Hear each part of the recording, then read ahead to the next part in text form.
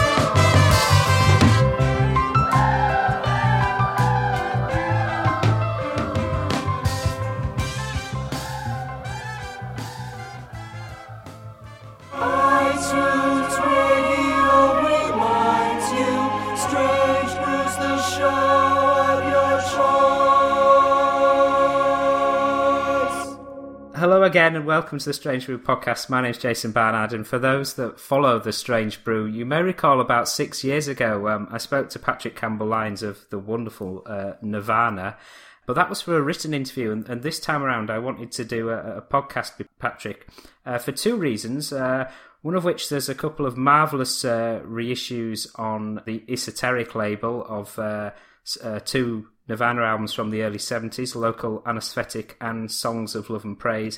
And also, I'd like to close with a new track from Patrick's forthcoming solo album as well. So the first song I played today actually was a remake of Pentecost Hotel, and that's a song from one of those reissues, Songs of Love and Praise. Patrick, welcome to the show. Oh, nice to be here with you. Honestly, it's a real pleasure. Pentecost Hotel, the 1971 release, was released again as a single, and I think that actually featured a children's choir this time. Yes, I mean, the one I'm sure that most of the Nirvana fans initially heard was the one on Island Records, which was one of our singles with Rainbow Chaser and Tiny Goddess and Stones, which was full orchestra, produced by Jimmy Miller and Chris Blackwell, and some really top-class session musicians on the rhythm section. I think there was about a 40-piece orchestra and there was about 20 strings on there, cellos, violas. Chris Blackwell had given us a kind of an unlimited freedom in the studio. He just said, take as much time as you want to record, whatever you want. Book, if you want a tuba, if you want a harp, if you want 2 harps, do it. Because we had decided at that point that we were going to be 2 rather than the original 5-piece that we started out with. And he said, well, if you're not going to have a group, how are you going to put it together? And we said, well, we'll use an orchestra. So we took him at his word, and true to his word, he paid for all our recording sessions, and to tell the original would have been a typical track that cost a lot of money by today's standards. A couple of years later, when Alex and I decided to have a breathing space, I had some production contract with Philips Records at March. Again, as a producer, they gave me some freedom to Philips Studio. Marble Arch was a lovely studio as well. And I was learning a bit about production myself. I'd learned a bit from Island days. And a man called John Franz, who's no longer with us, was working with Scott Walker at the time, and I was kind of hanging out with him and watching what he was doing in the studio and things. So it was a really nice time. But I wanted specifically to redo Pentecost Hotel again, more up-tempo. I just had this thing about what we did with Nirvana was very baroque and strict tempo, quite a heavy rhythm. No, you couldn't dance to it, that's for sure, in any shape or form. But I wanted to just give it a little bit of a kick, and so I did this kind of jazzy version with a couple of horns and a kids' choir. And that's the version you're talking about. I've been reading that this is the first time that these albums have been remastered and sort of reissued on CD. Is that correct? Yes, our original albums were on Island Universal, and these were on Philips at the time. And for a little while they were on Mercury, I think. But they've never had an official, I suppose, did they call it digital remix release or something? And it was an interesting period for me because I needed to just be in a different place doing a different thing with music, because I'd spent 4 years with Alex Paropoulos on the Island days, and every day we were writing, and then we were traveling, promoting, and in Europe we did a bunch of shows a couple of times. We were, deeply in it. So it was very good to fly in a different space for a while. Absolutely. We'll talk in more detail later in the show about those two records as well, so excellent. I'd like to take you back, Patrick, to a cult classic now, a track badged under the title Hat and Tie, and the song Finding It Rough. That was a track that you did with Chris Thomas, who became very famous as an engineer for the Beatles, but obviously a producer in his own right for many artists. That's true, yeah. I don't think he was engineer for the Beatles. I mean, he started out as a kind of... George Martin took him on as a kind of apprentice, they called him in those days, to make tea and stuff. Because I think Jeff Emerick was the engineer. What he told me anyhow was that once they found out by accident, he was just sitting around watching, I think, for the first year, and somewhere along the White Album or something, because they were coming in twos, or maybe only one would come in and do some work, and they needed somebody to play a harpsichord or a keyboard, and there was nobody around, and he hadn't told anybody that he was a good keyboard player. And he kind of put his hand up and volunteered, and he ended up taking a couple of tracks on the White Album. And then from that point onwards, I think he went up in everybody's estimation there. He started his own right then later as a producer. Chicago Climax Blues Band, I think, was his first. He and I were quite close because we had a band in West Ealing, a band I put together called The Second Thoughts, R&B, Rhythm and Blues. Gone into it in detail in my book, Psychedelic Days. Chris and I, he was in a space where he was doing nothing, and I from Germany and Sweden. He hadn't come with us on the second trip to Hamburg. He and I hooked up again, and we had a couple of Reeboxes, and we started writing a few songs. We took them to Kasner Publishing in Denmark Street, London. Guy signed us up there for a couple of songs. We made a few demos, which was a normal thing to do in Regent Sound in those days. They paid for them, published them. Somebody there then said, "Oh, I like that song, Finding It Rough. We want to put it out. Can you make up a name for yourselves?" So we didn't, but they made it. They called us Hat and Tie. They bought Chris a hat and they bought me a tie. And a few pictures were taken for the NME, looking like crazies. And I think it's on the President label on psychedelic compilations and things. But the most interesting thing that happened was that a year and a half later, I had a good friend who was a guitar salesman in Jim Martin's music store in Hanwell, West London. His name was Terry Slater, guitar and a lot of bands as well. But he was in a band supporting the Everly Brothers. They did a tour in England. And they liked him so much, they brought him back to Nashville to live with me. he was heavily involved with them, playing guitar for them on tours and doing a bit of production. I sent him a song because he always said to me, just keep in touch and let me know how you're doing. And about a year later, he called me back and he said, I want to tell you the Everly Brothers have recorded your song. So I thought, well, now, do I leave the music business now or do I continue? Because my heroes were the Everly Brothers when I was a kid. I used to spend all my pocket money playing their records on a jukebox in Southern Ireland in a town near Waterford called Tremoor. And I used to do 3-part harmonies with them, by the jukebox. Yeah, it was special. They did this kind of, quite left field type of album called Bowling Green. They covered Whiter Shade of Pale on there and a couple of songs by Graham Gouldman. So, yeah, Finding It Rough, an interesting song.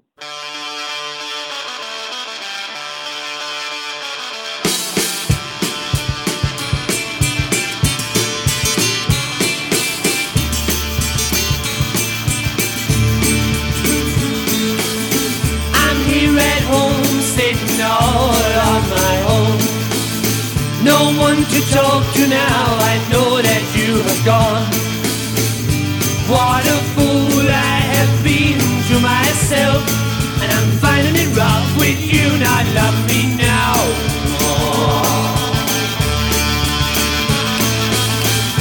Sitting thinking just what steps I'd have to take. No idea just how long you'll make me wait. Have your way, I'd give in, let you win. 'Cause I'm finding it rough with you not loving me now.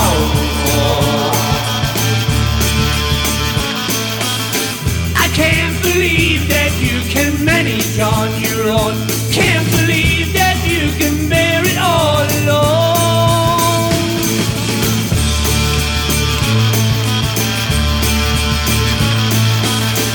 I'm here at home sitting all on my own. No one to talk to now, I know that you have gone. What a fool I have been to myself, and I'm finding it rough with you not loving me now.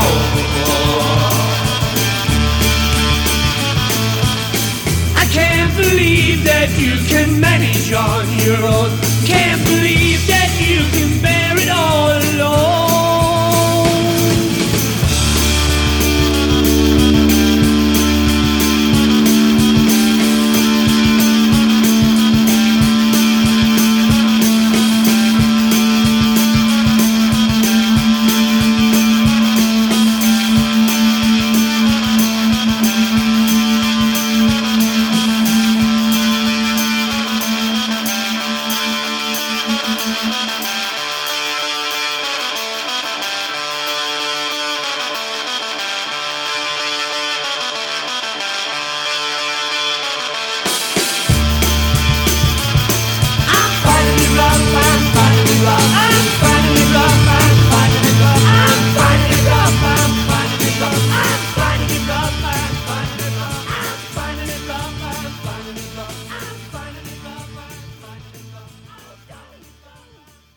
After Hat and Tie, you then sort of formed Nirvana, and I'd like to play Tiny Goddess, which I think is one of your early singles. How did you come to get with Alex and form Nirvana and start recording? Well, I met Alex at that time, after I finished with Kasner. Chris Thomas by then had started work at EMI as apprentice, and I was hanging out at Kasner Music a bit, and a place called the Gioconda in Denmark Street. That's where all the songwriters went, all the publishers were there, all the bands used to hang out there. So I got to know people like Noel Redding quite well. He was doing demos. Mitch Mitchell used to come up there doing sessions on the drums. I met Alex Paropoulos and a guy called Ray Singer there one day. They had a collaboration going, writing songs. Alex was at the film school in St. Martin's, and they were music together for a little film he had made. And he and I just started to talk in the Gioconda, and it was an instant kind of connection, rapport. It ended up with me not writing with Chris Thomas anymore, and me not writing with Ray Singer. Okay, Ray Singer did hang out for a bit with us at the beginning, and he was involved in the writing of Tiny Goddess a little bit, or in the writing arrangement, etc. Alex and I moved forward together, and we just sat down and we were we just hit a purple patch very quickly. Everything was right, We knew that what we were writing was pretty good. We had no problems about putting big effort into it. We wrote, I think, 5, 6 songs. Tiny Goddess, Pentecost Hotel, Rainbow Chaser, I Believe in Magic, All of Us. Oh, another one called Busy Man. So out of those, we demoed them ourselves at home. The Revox machine was a good demo machine in those days. Got a bit of a Benson Echo unit and just play some drum things on a box or something. Bit of experimentation with the tapes and looping and stuff. And we decided we'd go and see the named people at the time. So we tried to make an appointment to see George Martin, and Ron Richards, who was producing the Hollies, John Burgess, who I think was producing Manfred Mann, and Muff Winwood, who was working at Island Records, former bass player with Spencer Davis. Now, I had met him at a gig where we had supported Spencer Davis as the Second Thoughts. And he had said to me, oh, well, like your band, here's my card. I'm going to be leaving Spencer Davis. I'm going to be working for a new label. Call me if you need any help or whatever. Yeah, it must have been a year later. I located that card somewhere. And I called Muff. He said, yeah, come in. And we got there into Oxford Street. Chris Backward was there. Jimmy Miller was there. And Muff himself.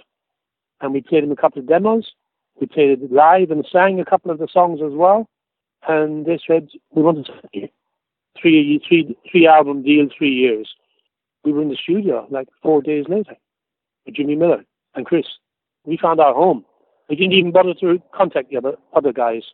We took the first deal we were offered and never regretted it.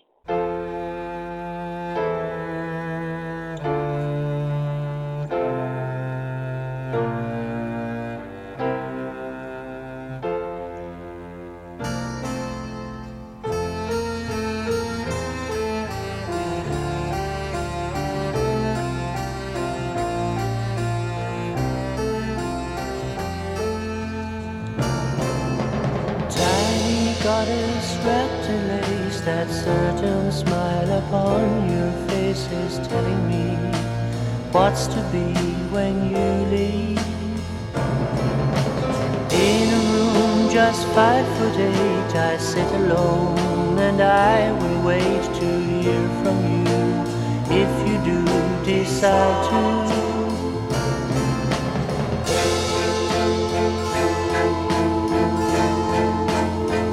Don't try to humor me with letters I can't read.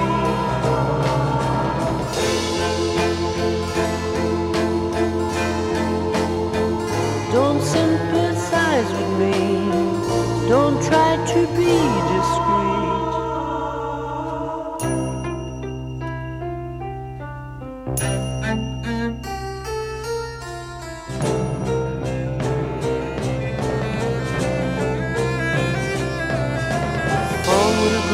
That's in my case will travel with me every place, reminding me what to be for your love. Orchard smell of sweet perfume, the mountainside is now in bloom, and I am here waiting for your company.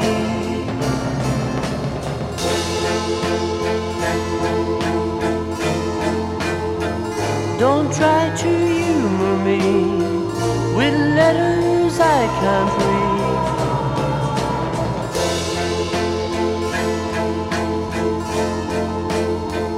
The clock's at 3:30. It stopped to wait like me.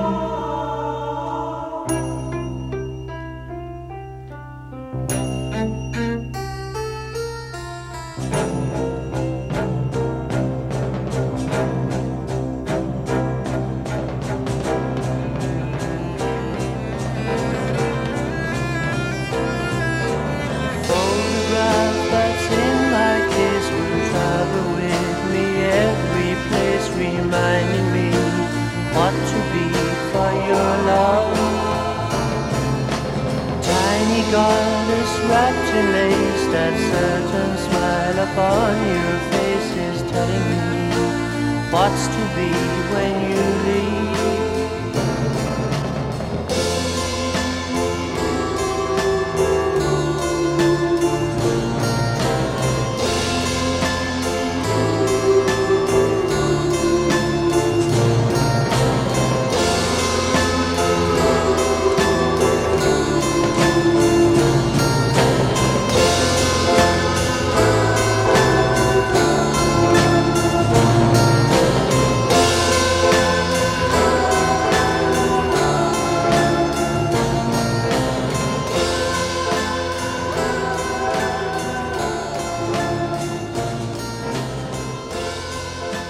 In terms of being prolific, there was a range of different artists, too many to play on this podcast, who recorded your songs.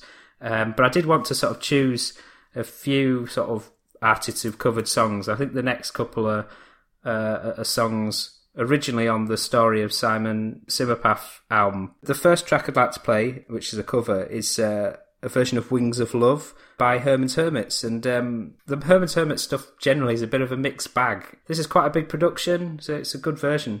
Yes, well, just going back a little bit there to what you were saying about the prolific period, all those covers happened because of that prolific period. The fact that we were in that hotbed of creativity, well, we were all trying to outdo each other, so you'd be frightened to play something if it was inferior. You knew it had to be good. But going back to Herman's Hermits, the reason that happened was in the same building above on the next floor, Mickey Morse had his offices, and he was sharing the offices with Peter Grant. Now, Mickey Morse is the producer of the time, I suppose, for pop hits.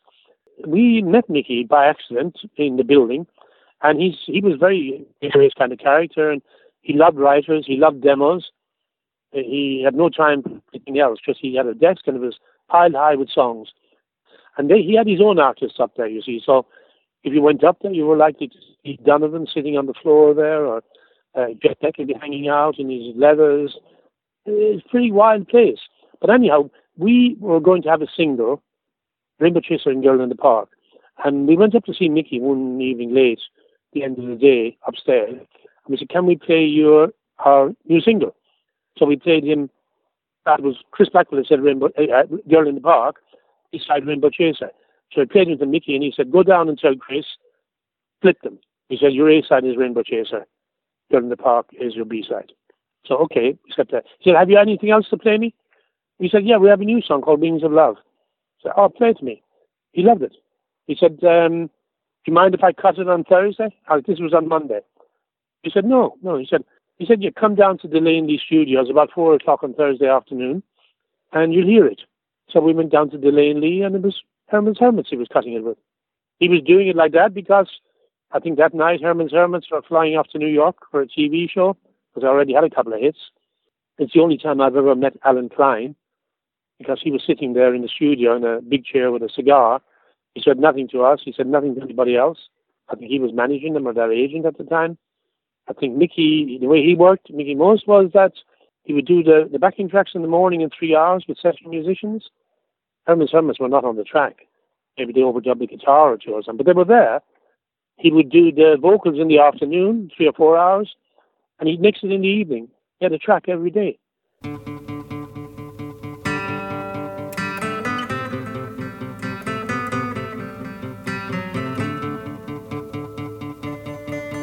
Little swallow in the sky, permit me to entice you with a bargain. I will give you all my sweets, a comic book, a clock that sings. If you will let me have your lovely wings. Little aeroplane above the clouds, I will shoot you down with gun and bow and arrow. So come down to my front lawn right away with all your things, and let me take away your mighty wings.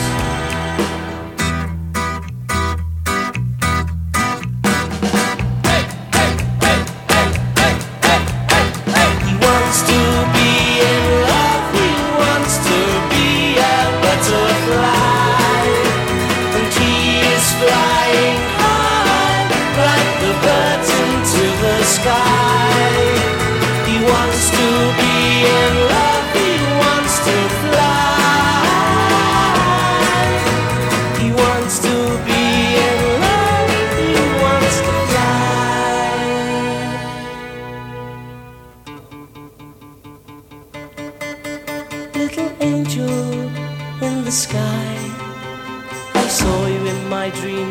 day. You're rejoicing amidst the harps and all the bells and all the singing. If I am good tomorrow, will you let me have your wings?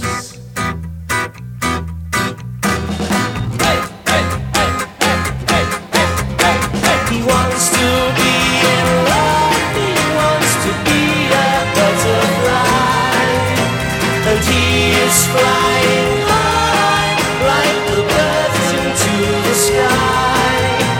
He wants to be in love, he wants to fly. He wants to be in love, he wants to fly.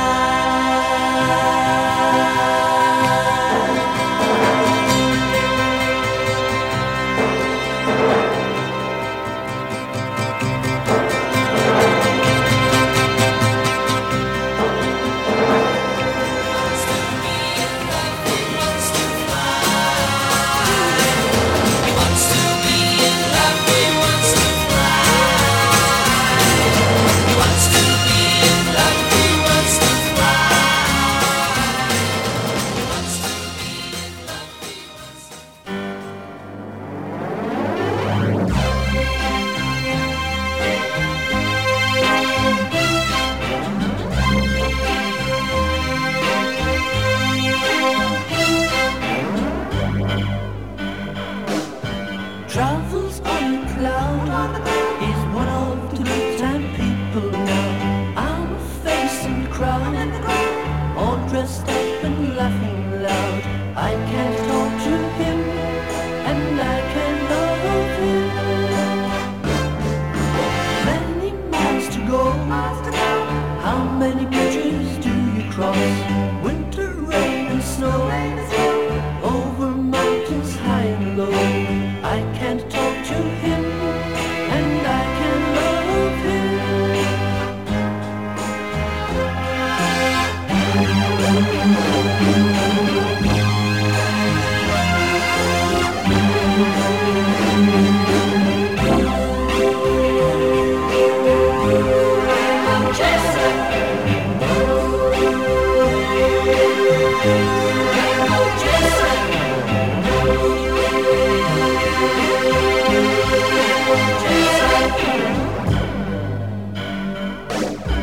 Travels on a cloud is one of the good time people now. I'm a face in the crowd, all dressed up and laughing loud.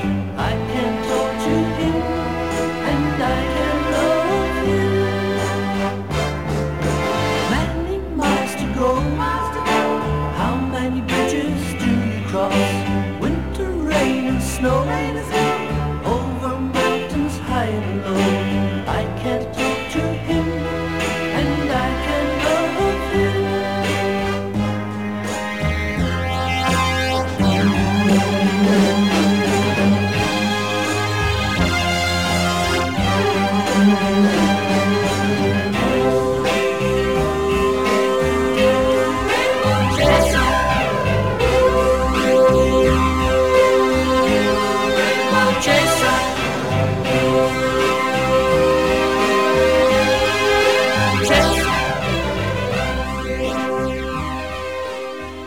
So there's a direct connection between Herman's Hermits, Wings of Love and Rainbow Chaser. And of course, Rainbow Chaser was a massive hit for you.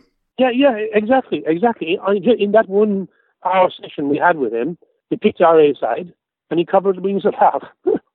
We never got anything else again with him. I mean, we tried numerous times, but the competition was too tough. We had other covers, of course. We Can Help You was covered by Alan Bound. So they got into the top 30, I think, with that. And it was a theme song on ITV for the Name and Andrews show, if I remember.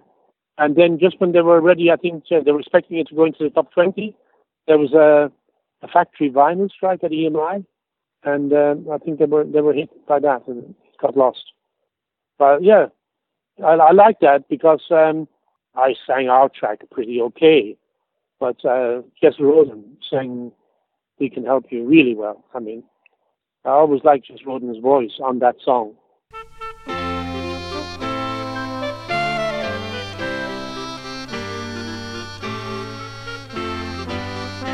If you're sitting on your own and you have no one to talk to, why not lift your telephone, dial our number and you'll see we have found a way to make lots of other people happy. We can do the same for you.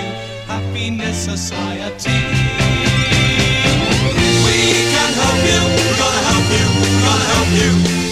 We can help you today, tonight. We can help you, we're gonna help you, we're gonna help you. We can help you today, tonight.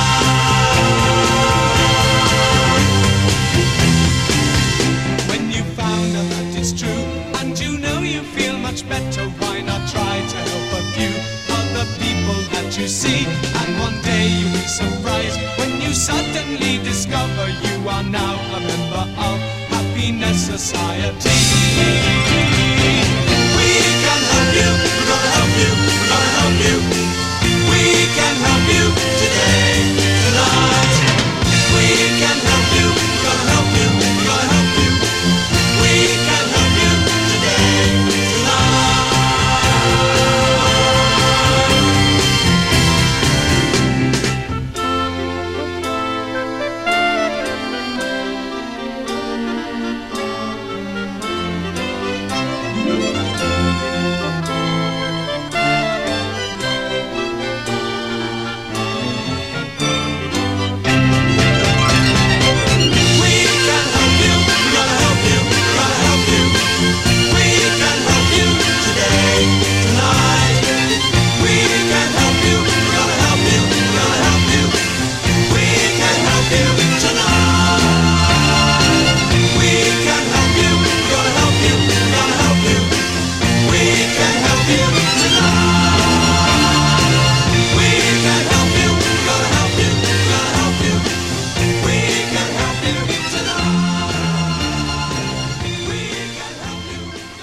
There's another artist I wanted to mention who you've got a strong connection with, and I think you write about him in your book Psychedelic Days, and it's Jimmy Cliff. I'd like to play Waterfall.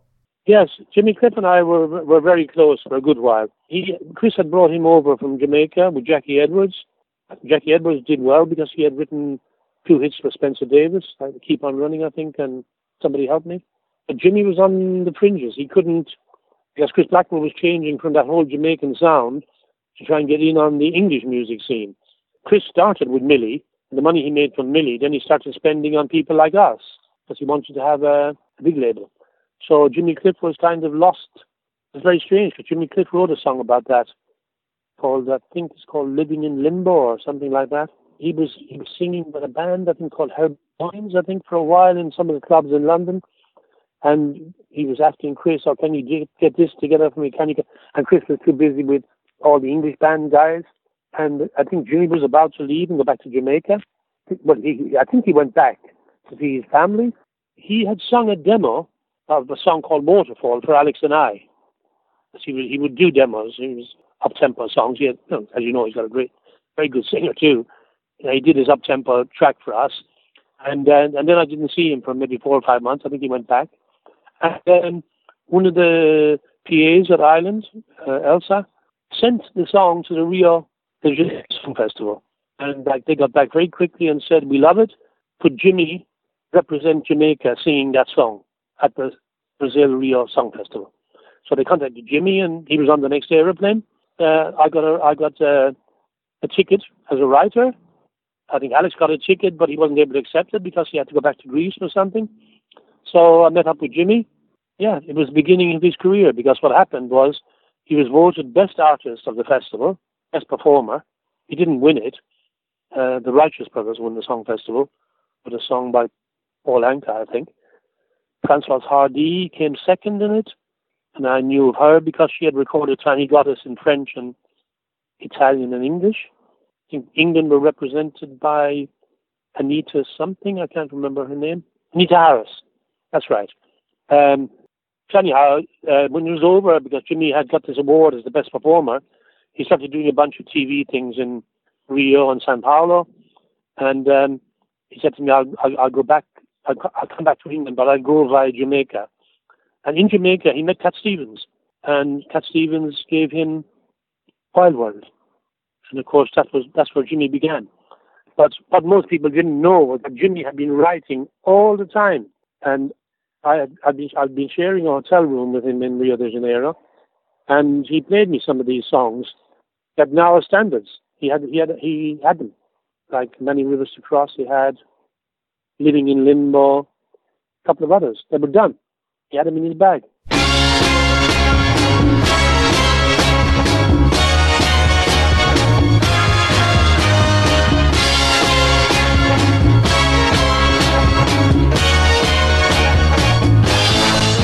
Another sun to shine, another place of mine. If I could have my way, I'd stay forever. Look at the waterfall, see how the shadows crawl.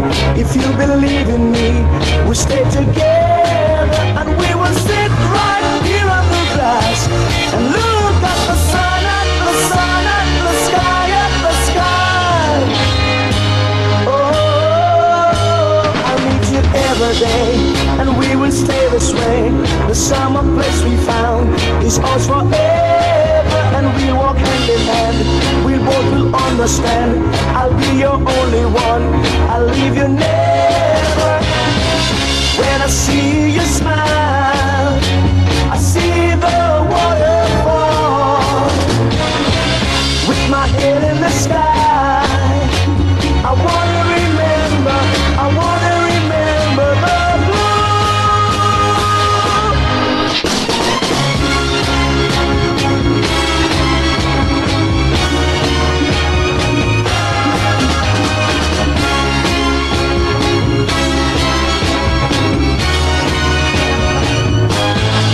another sun to shine, another place of mine.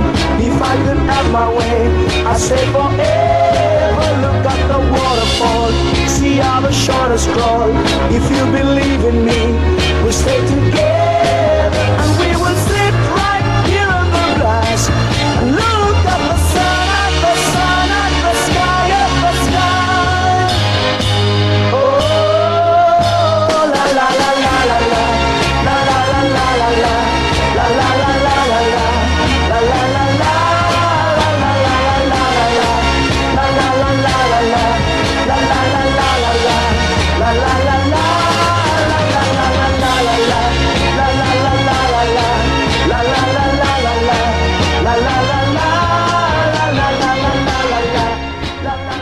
The next song is one of your own. It's I think it was a single. It's Oh What a Performance. It seems much more of a sort of an upbeat and fun track. Yeah, I mean, occasionally Alex and I did come up with a bit of a as you say, up-tempo or more of a rocker, and that's one of them.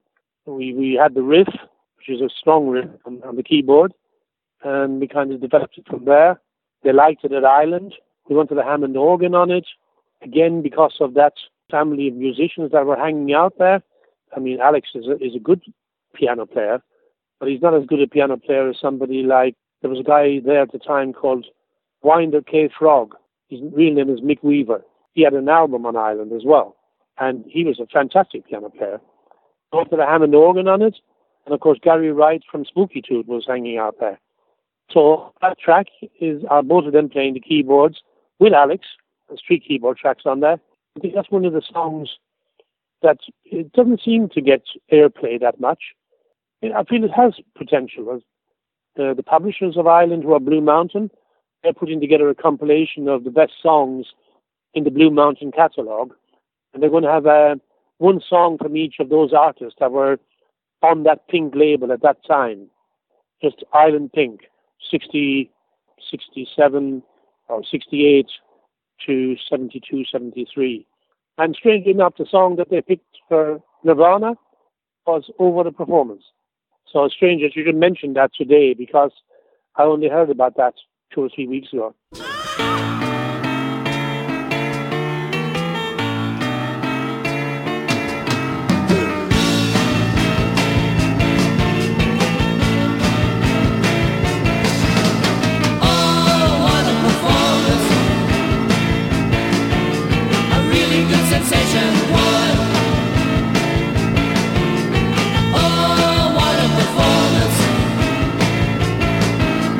Superstar attraction guy.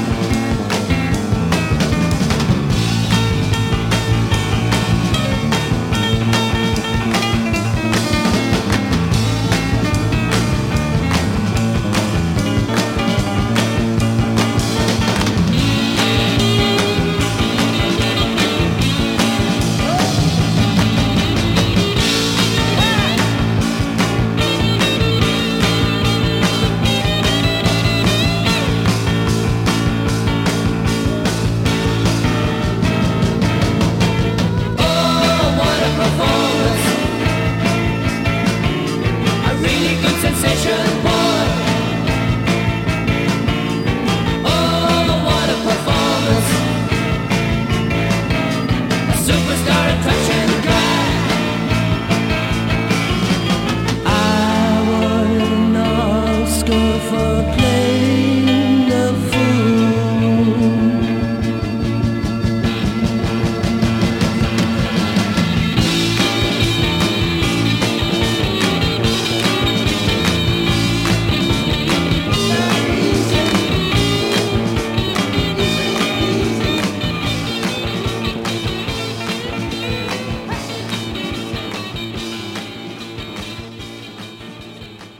Going back to sort of 1969, 1970, there seemed to be a bit of sort of a change of wind at Island Records, and you left, and I'd like to play a song called The World Is Cold Without You, which is just a marvellous song from the dedicated to Marcos Free Black Flower album, which kind of crept out unofficially on Pi, I believe. Yeah, crept out unofficially describes it well.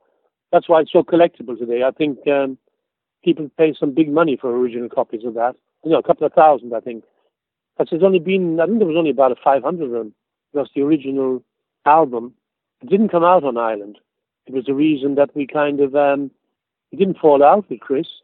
We just had a kind, gentle divorce. Shall we put it that way? The reason being that we recorded our album with a big orchestra. And again, The World Is Cold Without You is very typical of what a big orchestra is. I mean, I'd say maybe there could be 45 people playing on the music there. We did it in Olympic Studios. Arranger was Johnny Scott. When Chris heard the finished album, he said, it sounds like the music from the movie A Man and a Woman. Now, as it happened, Man and a Woman was a big film that came out of France.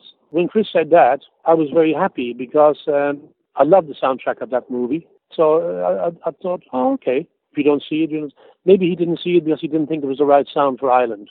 I think that's what was the problem.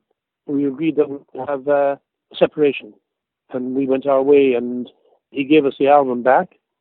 And when we got a deal, he was paid some money. The album ended up was going to be on a label called Metro Media in America, in Los Angeles.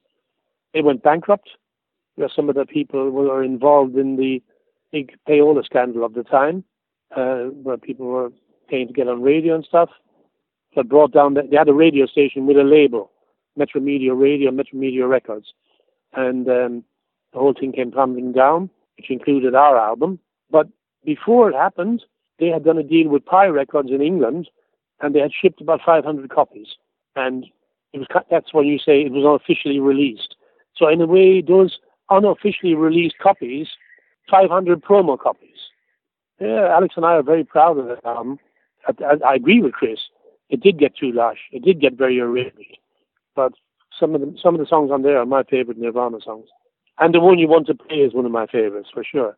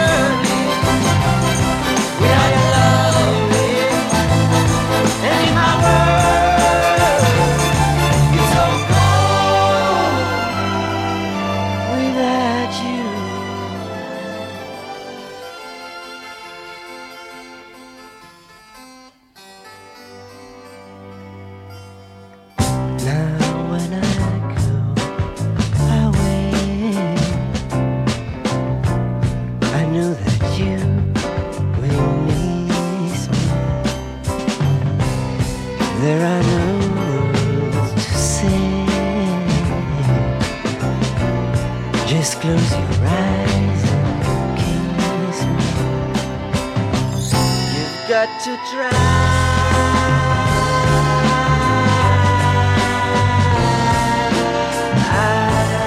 to make it without me, my love, because the world is cold, the whole world is cold without you. The days are longer, the nights are colder, my heart is yearning without the loving, and in my world so cold without you.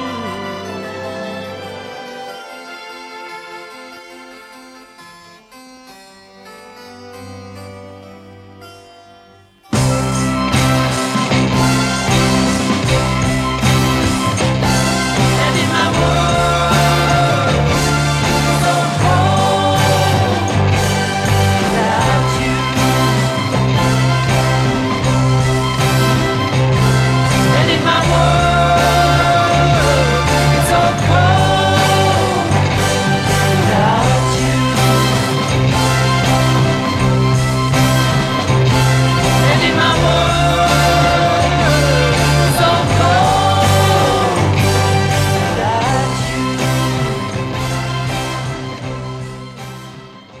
you. Yeah, but that was our trademark in a way. And in a way, when earlier in this conversation we're having now for the podcast, I did say to you that when it finished there, I was happy to, when I was at Vertigo Phillips, to take a different look at these songs and work a different way. Hence Pentecost Hotel, but I didn't. I would never have done that to any of the songs on Black Flower, or as some people call it, to Marcus III, because it's too precious. It stands on its own in every way. The only thing that people didn't see with that album is that it had a different cover at the beginning, which we had sourced ourselves, which had a long hand of a beautiful long arm of a woman, black woman, coming out of the ocean, and she was holding a light that was lit, and that was the Black Flower. And when Chris saw it, he said, "No, I don't like it. We have to redesign it." So it ended up as something else, some kind of. It's an interesting cover, but it's not the cover that was on there. I don't know. Over that 18-month period, I did those. I did a couple of singles. I produced some other artists. Yeah, Dr. Z is one of the highly collectible albums as well that came out of that Vertigo situation. It's called Three Parts to the Soul. And I did these couple of albums, Local Anesthetic and Songs of Love and Praise. Saddest Day of My Life was one of the singles, so I can understand why they're using it as a bonus track now. But it's not a song that I have good memories about, because I was going through a bit of a difficult time personally at the time. If you're a songwriter and you're kind of true to yourself, then if something comes and it's sourced from bad days, maybe sometimes writers scrap those things, but I always went with what I felt, even if it was, because love songs are always quite ambiguous anyhow, because love is ambiguous.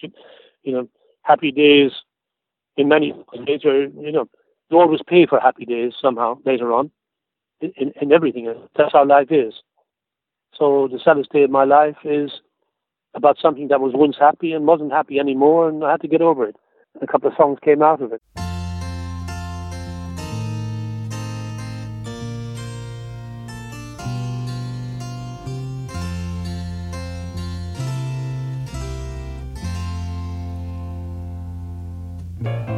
Deep down inside of myself, I know that I've been wrong. All the things that I've worked for, and all my dreams are gone.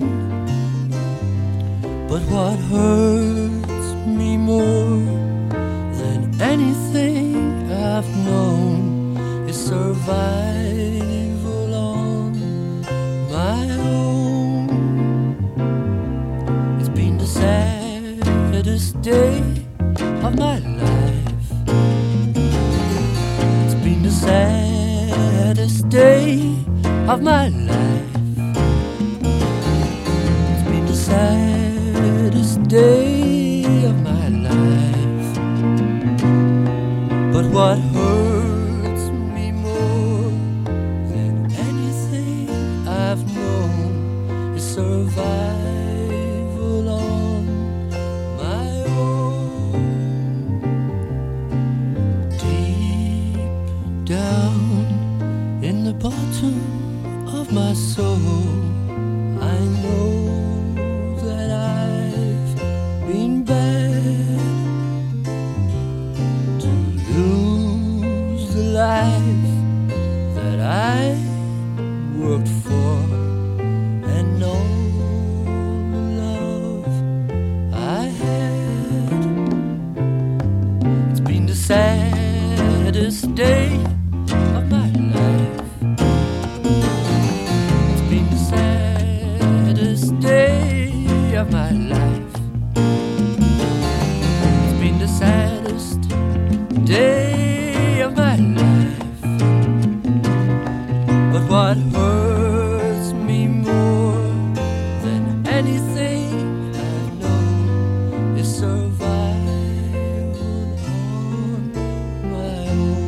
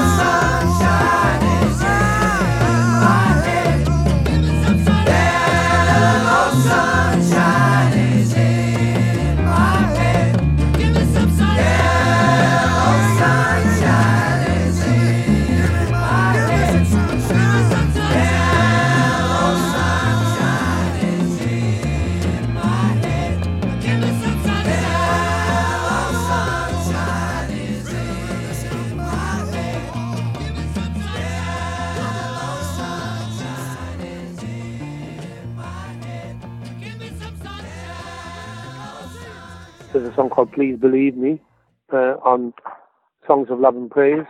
And it's like many things in my songwriting time, and Alex, and of course many writers. A lot of them 90% of the songs are about women and love stories, indirectly in that way, or about relationships with women. I always remember something that Elliott Smith said. He said something that a lot of his songs also were about women, and like there were women who were either behind bars, like in a prison trying to get out, or there were women who were in between bars as drinking establishments, going from one to the other. or they were women who were in the bars of the song. I remember that, Please Believe Me, I was very happy with the way it was recorded. I thought I got a really good sound on my voice, and I got a really good sound on the piano and the strings. That's a memory I have of it.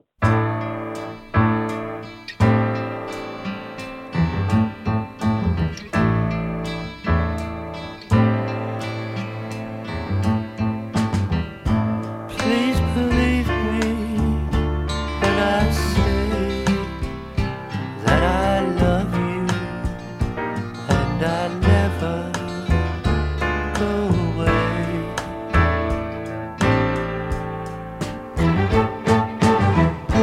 Please forgive me when I'm mad.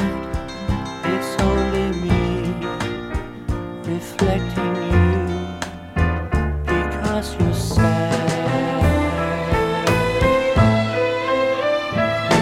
Our love is in the setting sun, the rising tide, your anger and my pride, and every day I'll be there by your side.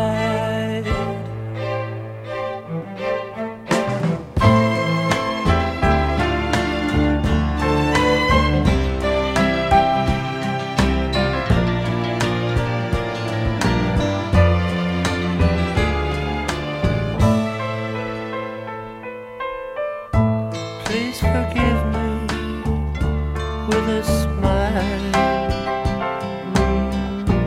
Hold me tight, close your eyes, kiss me goodnight.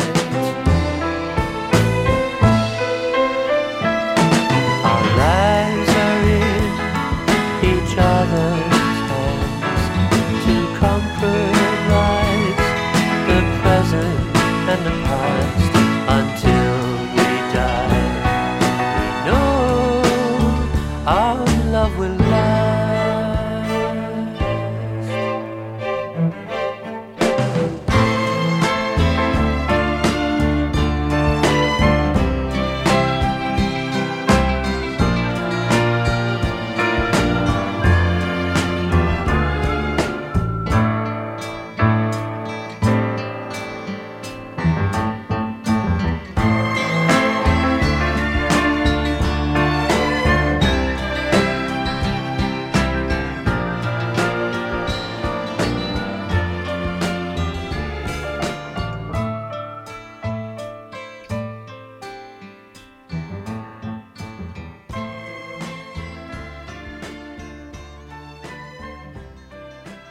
I'd like to move towards the late 70s. A song that I believe is a single again, released under the Nirvana name, and that's Love Is. Was that recorded as a duo, or was that just yourself? It's a very strong song. I wrote that song by myself. It was at a period of time where somebody had offered me the chance to write some singles, and I kind of I quite enjoyed that for a while. You know, we're used on TV and things.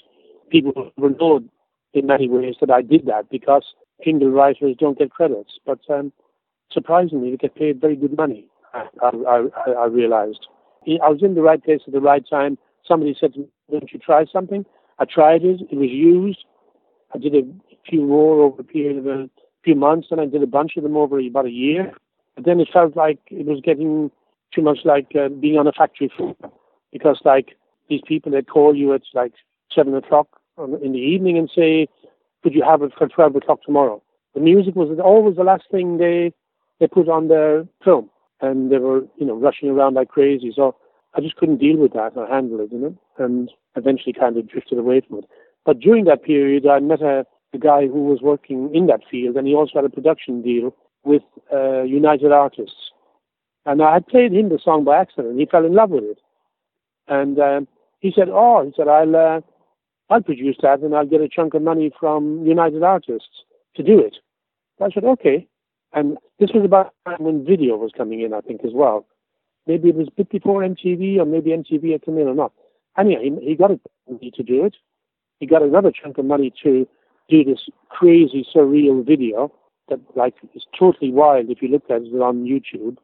I think we just put in Love Is Nirvana YouTube. I'm not even singing on it. He got another singer to do it. I'm actually in the film miming violin. It was a crazy day, believe me.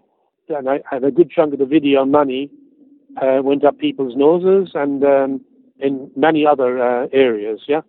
It was a one-off. It's a good song, but that was my only ever record on United Artists.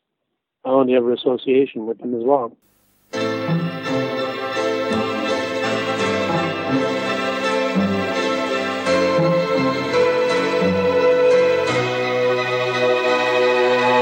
Love is like a box of tricks that opens when you say the words it wants you to. Love is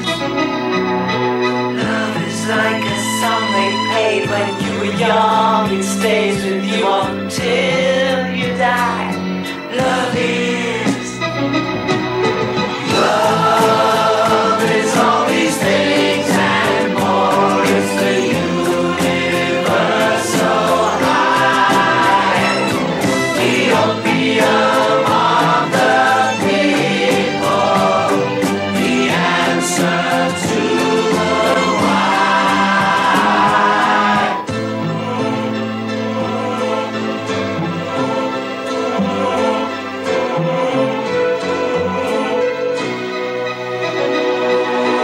Love is when a silent prayer escapes your lips and travels to another place. Love is when you lock the door, the telephone is off the hook, and no one's there. Love is all these things and more. It's the universal high, the opium of the people, the answer to the why.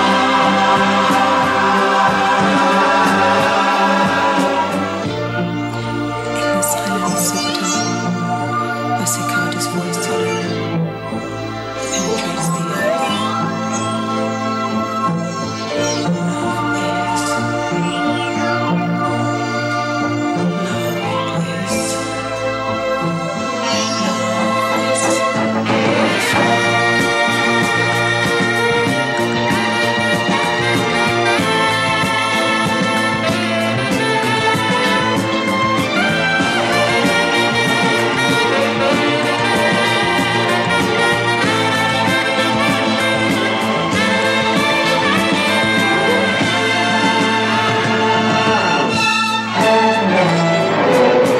Love is all these things and more. It's the universal high, the opium of the people, the answer to the why. Love is all these things and more. It's the universal high, the opium of the people, the answer to the why.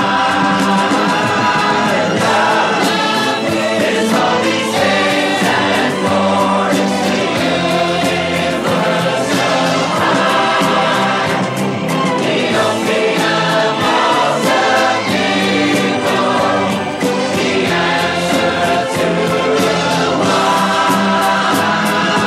Love is all these things and more. It's the universal high, the opium of the people,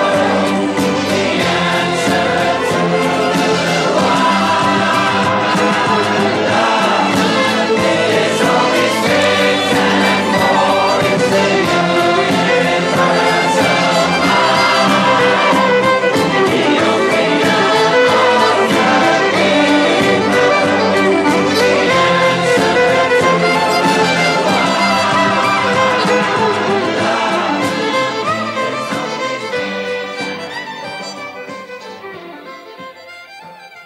I'd like to take us a bit more up to date. We're sort of getting more and more sort of to the present.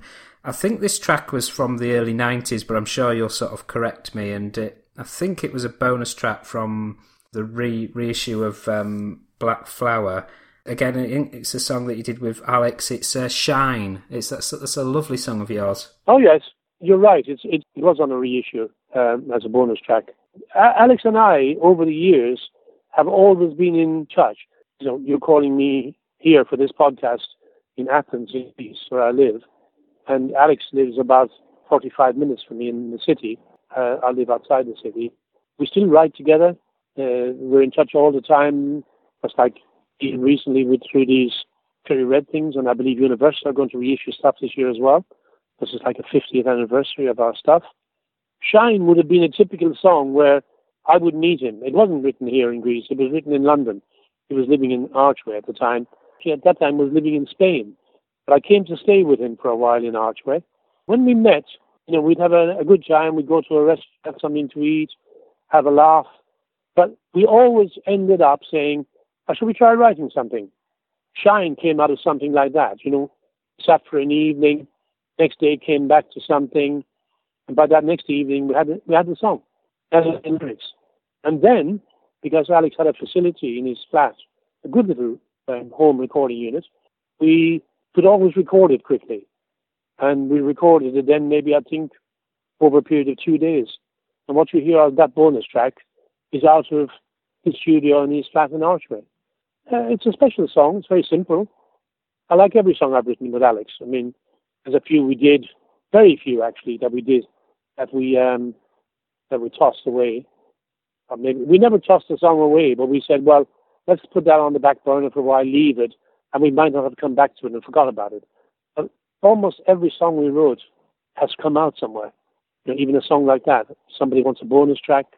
Somebody says, have you got, like, for instance, now, Verse are going to put out these island albums again, even some kind of format, and they were asking about any bonus tracks. So we said, yeah, we have one, and it's called Taxi.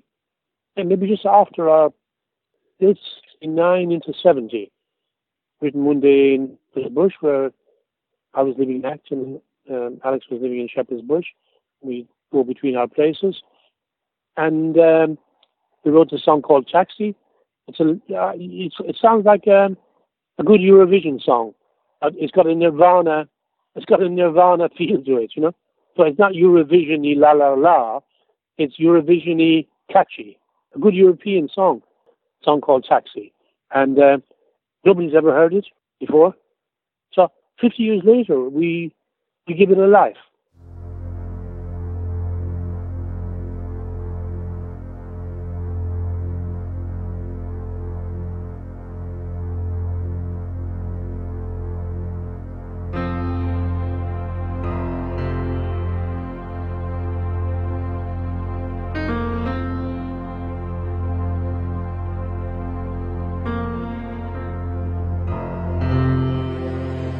The heart of love, the heart of life, everything simple and mine. Maybe the moon, maybe the blue skies, no other brightness will shine. Where they see a wall, I see a window. Where you hear the wind, I hear the willow. Ooh, ooh, ooh, ooh.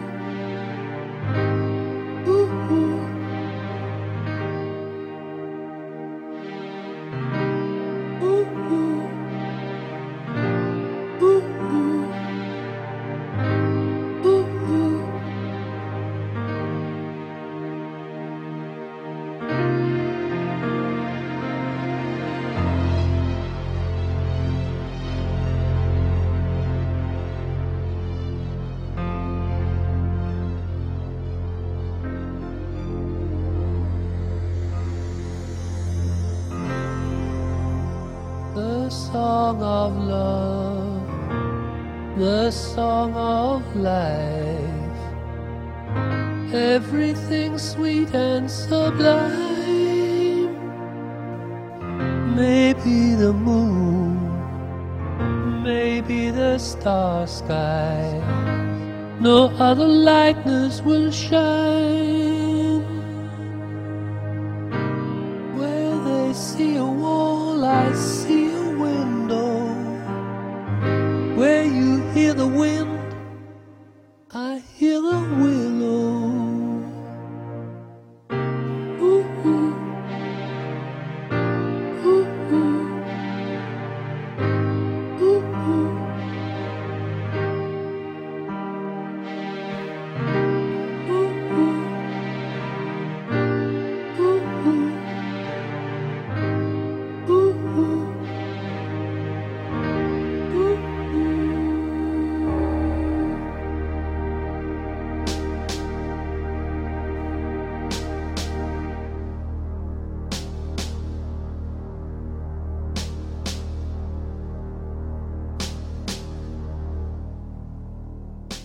I can mention here, I hope, my new solo album that I'm coming out now this July, called You're a Cloud, I'm a Comet. Again, this is something I've done by myself. I worked with a Greek producer called Kostas Stergiou, and just a couple of Greek, very nice people, good musicians who have a good feel for psychedelic. Some of them are in a few good psychedelic bands, have a good trumpet player. I think there's 11 songs on there, and I think they're as good as I've ever written. It's going to be on the Market Square label, maybe 1,000 limited edition vinyl and CD release. I've got a couple of really standout tracks on it. I think it's well up to my standard of writing and production that I had in the early days with Ireland. I gave it a lot of time. I worked on it very slowly over a period of about 2 years. Please God, I hope it will. Some people will like it and connect to it. The title track is very good. "You're a Cloud, I'm a Comet."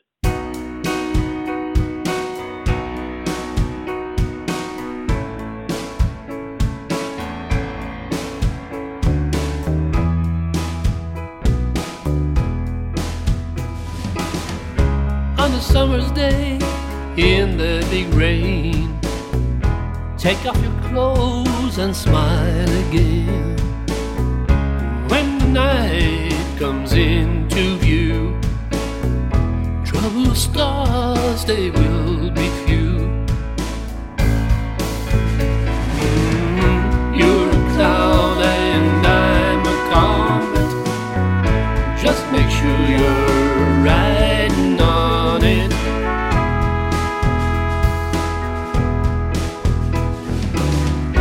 You're a cloud and I'm a comet.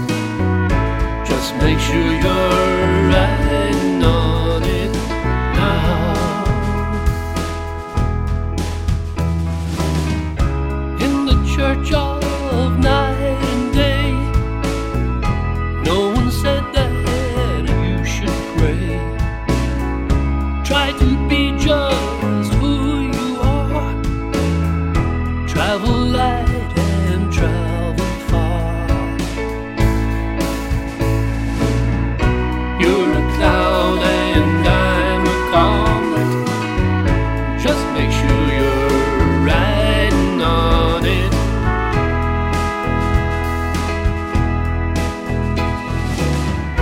You're a cloud and I'm a comet. Just make sure you're riding on it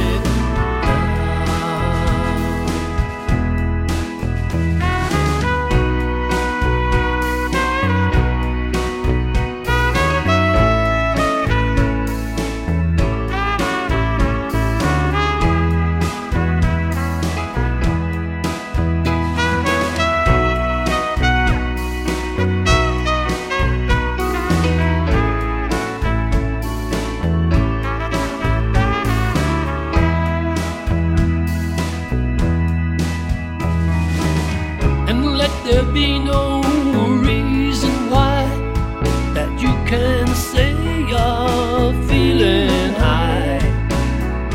Kiss the moon and touch the stars.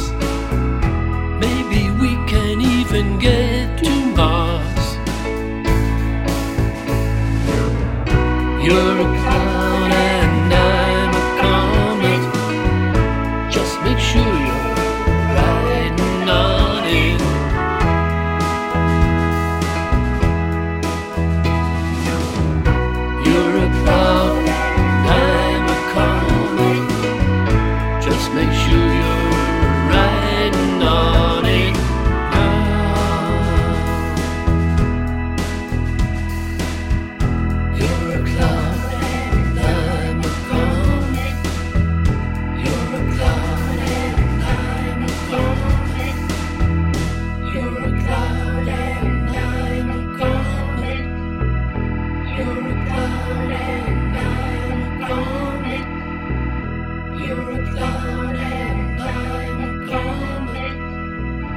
You're a cloud and I'm a comet.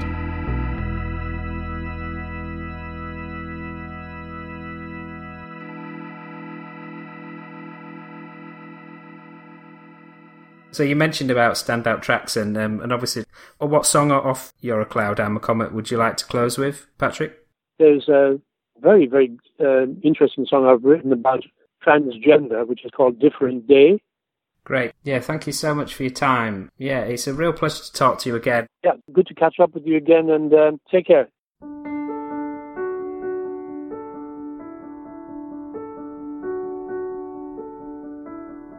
For the love of a woman, I killed the life of a man. I used to be Simon, now my name is Joanne.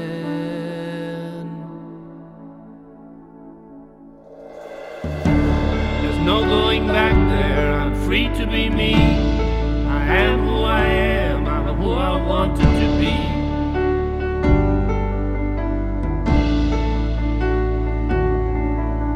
I'm walking in a different way. I'm talking in a different way. I'm living in a different day. Yes, I am. I'm living in a different day.